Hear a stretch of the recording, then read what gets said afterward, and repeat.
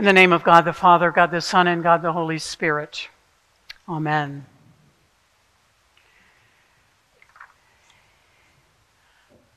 So Jesus had great love for his friends, Mary, Martha, and Lazarus. Their relationship was deep as friends can be, almost like family.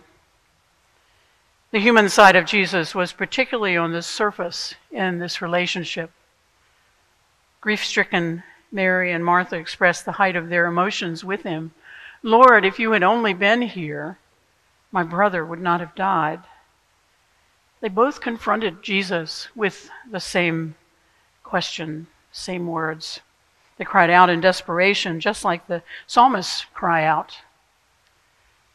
When Jesus saw Mary weeping, he began to weep.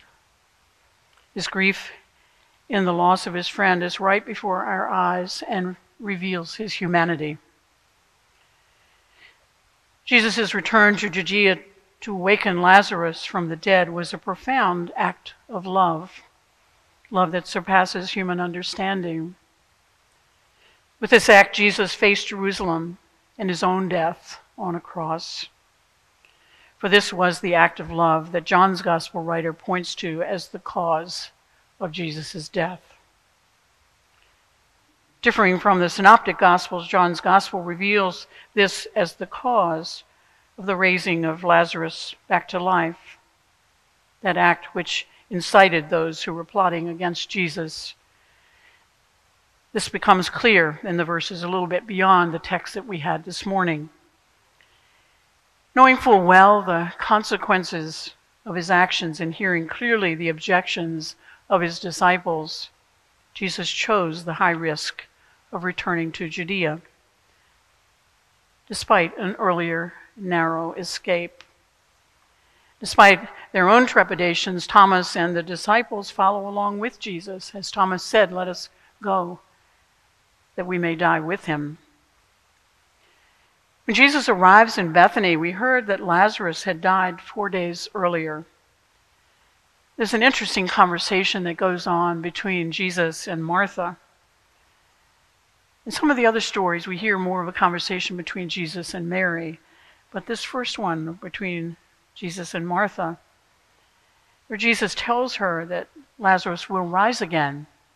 And he says, "I know that he will rise again." She says, "I know he will rise again in the resurrection on the last day." Martha responded in the depth of her Jewish tradition, professing a final resurrection in the Messianic age, an idea that points back to what we just heard in the reading from Ezekiel, Ezekiel's vision of the dry bones taking on life. God reveals to Martha these words, "I am the resurrection and the life.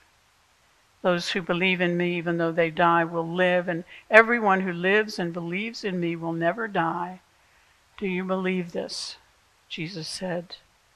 And Martha responds, "Yes, Lord, I believe that you are the Messiah, the Son of God, the one coming into the world." The scene then changes, and now Mary enters the story, and emotions rise. Mary came weeping and was followed by the Jews who were with her in the house, consoling her. Those Jews were also weeping, and in seeing the tears of all, Jesus was greatly disturbed and also wept for his friend. It is through this act that many come to believe in Jesus as the resurrection and the life. It is a point of belief and of conflict. Those who witness Lazarus' return to life see and they believe. Those who wish to destroy Jesus continue to work with vigor. It's a story at the heart of our belief as Easter people. It's a story where religious authorities didn't agree. So today's story is one of Jesus' saving a life that leads to his own death, according to John's gospel writer. Jesus profoundly shows us his vulnerability, his compassion, and his love for his friends. Jesus' humanity is brought to a new height. The tension between life and death is so raw in this encounter of Jesus with his friends and his followers. The tension between life and death is very raw among us today, especially as we hear about the tragedies that surround us. Whether that would be the tragic killing of a Wilton person named Red this week, young father, whether it be the war in Ukraine, senseless gun violence, earthquakes and other natural disasters, the Mississippi tornadoes in the past 24 hours, violence in Israel-Palestine, strikes in Syria, or the deaths that touch our own lives closely. The list of tragedies in our time is endless. And there's so many tragedies that paint a picture of what some scholars have called a cultural indifference to death. A cultural indifference to death. Sometimes we are numb to what we hear. That indifference to death stands in tension with what we hear in today's story, where Jesus brings life and says, I am the resurrection and the life. In my reading this week, I found all sorts of wonderings about what happened to Lazarus after his rising, or about the relationship between Lazarus and Jesus.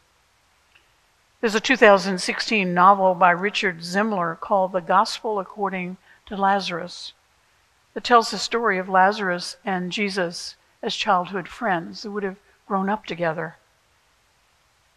The Eastern tradition reveals that Lazarus might have lived another 30 years after his rising and was appointed by Paul and Barnabas to be an early bishop in modern-day Cyprus. The Western tradition has Lazarus as a bishop in Marseille in France. Who knows what actually happened to Lazarus? The story of Lazarus lives on in our liturgy in the burial office, in the prayers of the people. We hear these familiar words as the prayers of the people begin. Lord, you consoled Mary and Martha in their distress. Draw near to us who mourn for a name, and dry the tears of those who weep. Lord, hear us, Lord. You raise the dead to life. Give our sister or brother eternal life. Hear us, Lord. I was reminded of that yesterday afternoon at the funeral of a priest friend in Niantic who died. She died this week, Paige Rogers. The celebration of her life included the presence of 5 bishops and somewhere around 25 of us clergy. And all of us were invited to stand in the chancel at the time of commendation around Paige's ashes, just as we surround a new priest when they are ordained. We, as the bishop is laying hands on the new priest, clergy there, priests there are invited to come and lay hands along with the bishop. Our prayers remind us of the ways that Jesus consoles us in our sorrow, pointing to the story of Lazarus. What the story of Lazarus does is to invite us to think about new life that is ours each day. Each day we're given one more day for new joys and new possibilities. One writer this week, as I was reading, called that new life Lazarus life. We are indeed gifted with life and reminded of that poignantly with today's story of Lazarus. Most of us take so much for granted. Our faith calls us to be keenly aware of the blessings of life and all its blessedness and giftedness. God gives us life to live fully no matter what our circumstance. So I invite you to wonder about this thing called Lazarus life, the Lazarus life we are given. What will you do with your Lazarus life each new day with intention? Lazarus was resuscitated. He was brought back to life. It's a little different than the resurrection of Jesus, but Lazarus' death points us to the resurrection that we'll soon be celebrating. And yet I think we're called to think about this Lazarus life that's before us. What will you do with your Lazarus life? Amen.